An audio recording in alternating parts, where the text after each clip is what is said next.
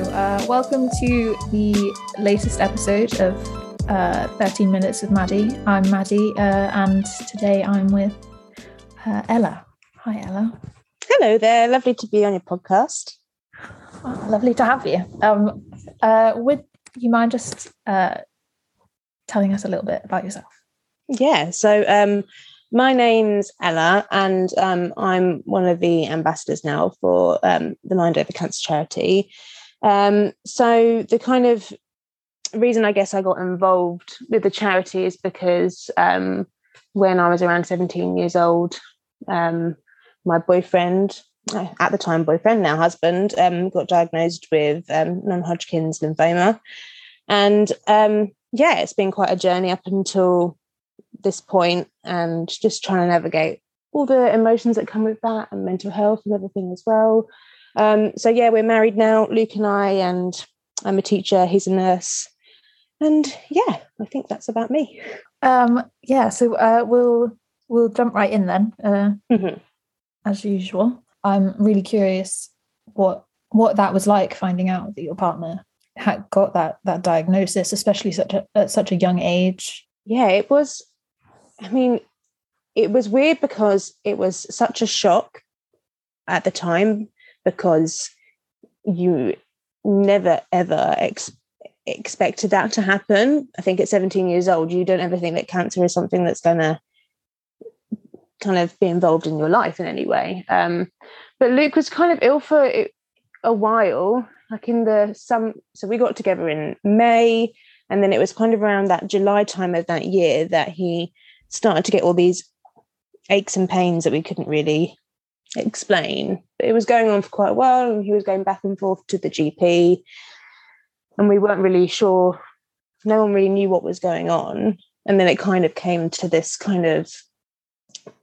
big thing in December where he got admitted to Addenbrooke's, and then we found out it was cancer. And I just remember being so shocked. But I have really visceral memories. Like, looking back at that time, I can see things like so picture perfect, like that phone call that I had with him when he was in hospital saying, "Ella, I think it might be cancer." And I remember kind of like walking after sixth form to get picked up, and I just remember being like so sad and so confused, because I don't think it was ever something that ever came into my mind that would be what was going on. I mean, what was your initial reaction? Because I remember telling my sort of then boyfriend at the time and thinking, like, I had so many thoughts going through my head. I was thinking like, oh my God, he's going to run for the hills. I think it was, so Luke and I, because we were kind of our first proper boyfriend and girlfriend kind of thing is 17 years old, and we were just like so much still in that like honeymoon phase of like being young and obsessed with each other and all that kind of thing, that I don't think it never occurred to me that I would do anything different apart from just be there for him. And I think at the time, I mean, this is what I've heard from a lot of different people who've been involved in these situations, is that at the time you don't really have a choice but to get on with things. Like, at the time you just do what you've got to do. And I think afterwards is when you start to analyze how you're feeling, and it will kind of like, it had a bigger impact on me years later. At the time I was just like, okay, got to get through my A levels, AS levels, got to be there for Luke, got to do it. And we just, he just kind of got through it, if that was the case, because there wasn't any other option really. It's really strange, because that from my experiences as a person that had cancer and speaking to other people that have had cancer, it sounds like you processed it in very much the same way as we did, and that I didn't expect that. I think as well, like when you're a young adult, like I was at the age of 17, and you don't really know who you are as a person then anyway. You're still forming so much of your identity. So I think for me personally was when I went to university, and I think it's also about that big going to university is a big transition in anyone's life, like leaving home and all that kind of stuff. I only think it's kind of at that point in my life where I really processed what had happened. And I think that's when I had the kind of start of my journey with figuring out my mental health and all that kind of stuff really happened at that time. But yeah, because I think at the time you just get through it, and then afterwards you're like a moment to breathe and you figure out, oh yeah, actually that was quite a big deal. Did you communicate much with Luke about how you were feeling? Yeah, so I think at the time we were really open and honest with each other, and I think there were definitely things that like we could talk about with each other that maybe he didn't want to talk about with other people, and vice versa. Like we were really very open and honest, but I think that's also who I am as a person. Like I just can't keep anything in my head. As soon as I think something, I have to say it out loud to someone.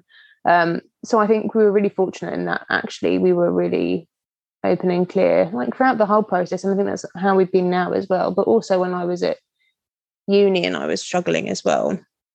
But also I think a really big part of it for me, although we were really open and honest with each other, it's really hard because so I was really struggling with my mental health when I got to university, and in the end it turns out that I got diagnosed with like some symptoms of PTSD because of the way that I was kind of thinking back and analysing those situations. And to admit that to Luke was really hard because this wasn't even something that I had gone through personally. Like I wasn't ill, I wasn't having chemotherapy, I wasn't having surgeries, these things weren't happening to me, but for some reason it felt like I was struggling emotionally more than a lot of the other people who were involved in the situation. And for a long time I was like, why is this happening? Why am I not coping when everyone else seems to be getting along just fine? So I think that was quite a hard thing to admit and talk to people about generally. But I think when you do open up, and the more you talk about it with people, the more you do realize that actually other people are feeling really similar as well. And the more you realize that actually there's no point in feeling guilty because we all react to situations in different ways. And that's just the way that people's minds work and the way that my mind works. And that's kind of it, that, you know, maybe naturally I'm more of an anxious person, and that's okay. And that's the way that I dealt with it. So I think it's taken a long while for me to get that kind of acceptance within myself that I never needed to feel guilty for feeling or a certain way, or for really worrying or stressing or anything like that, because actually other people were probably feeling like that too.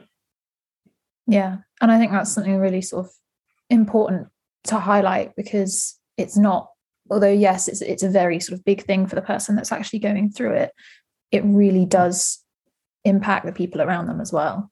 And I think a lot of people, I know especially my family and the people around me, were basing how they reacted on how I did. And I think because I wasn't processing it, they were deciding, okay, we're not going to react to it either, not in front of her anyway. And then I found it really hard to sort of then open up about how I was feeling. I think the thing is, it's such a complex, like it's such a complex kind of situation. And with hindsight now, there's no right way to react for the person who's going through it, but for family members as well. It's not like you should be feeling this way at one point, or you shouldn't be feeling this way at one point. And it doesn't matter if you're more sad or more anxious, or less sad or less anxious. Like that shouldn't just be a thing about comparing each other. Like, no, yeah. And I can hindsight's a lovely thing, like looking back on it now and thinking, do you know what, Ella, like I just want to give that kind of like my 20-year-old version of myself a hug, because I think, do you know what, you were just really doing your best at the time, and yeah, just be a bit kinder to yourself, really. Yeah. And I think at the time when you're that age, you think like you're an adult and you should be coping with it, but you're really not. And I also think at the age of 30 as well, I've just turned 30 this year. I don't think you ever get to that feeling of feeling like I'm an adult and you cope with things okay. But you're so right. When you're like in your early 20s, especially like going to uni or whatever, you feel like, oh yeah, I'm living independently now or whatever. And it's so not like that, is it? No, not at all. And I think that I mean, with me personally, that little voice telling me like, you shouldn't be feeling like this, and beating yourself up for feeling a certain way, I think that's the worst part. And it really does sort of just exacerbate the feelings that you're feeling, like realizing that it's okay to feel things. And I think once you as well, like you just sort of have to give yourself permission to feel those ways. I think this is why I'm a really big advocate of kind of therapy and counselling and things like that as well, because when you manage to say these things out loud to someone, sometimes it's that they can give you that reassurance that, you know, like this kind of conversation that you have. And really at the time, it's like the therapist and stuff that I had were giving me that hindsight that I have now as a 30-year-old looking back at that situation to be like, no, it's okay, you're trying your best kind of thing. So I think that's why, if I could give any recommendation to, I think anyone, but like especially people who are kind of going through any situation like you've been through, or like family members or anything, just go and speak to a counsellor. Make sure you're speaking to someone about how you're feeling, because it's just so invaluable. And I think also that's the really good thing about Mind Over Counselling, about how they find counsellors and stuff for you that's the right fit, because I think that's so important, is finding the right person to talk to who you gel with. And I think that's something that this charity does really, really well. So yeah, and also providing that support, not just for the people that have had the cancer, but also the family and the friends.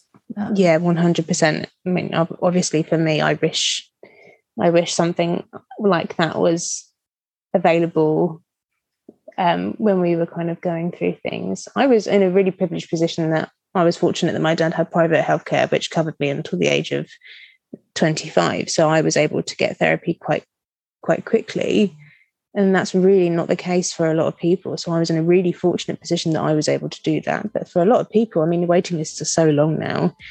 So I think this is just, Mind Over Cancer is just such a great resource for that. Yeah, no, it's brilliant.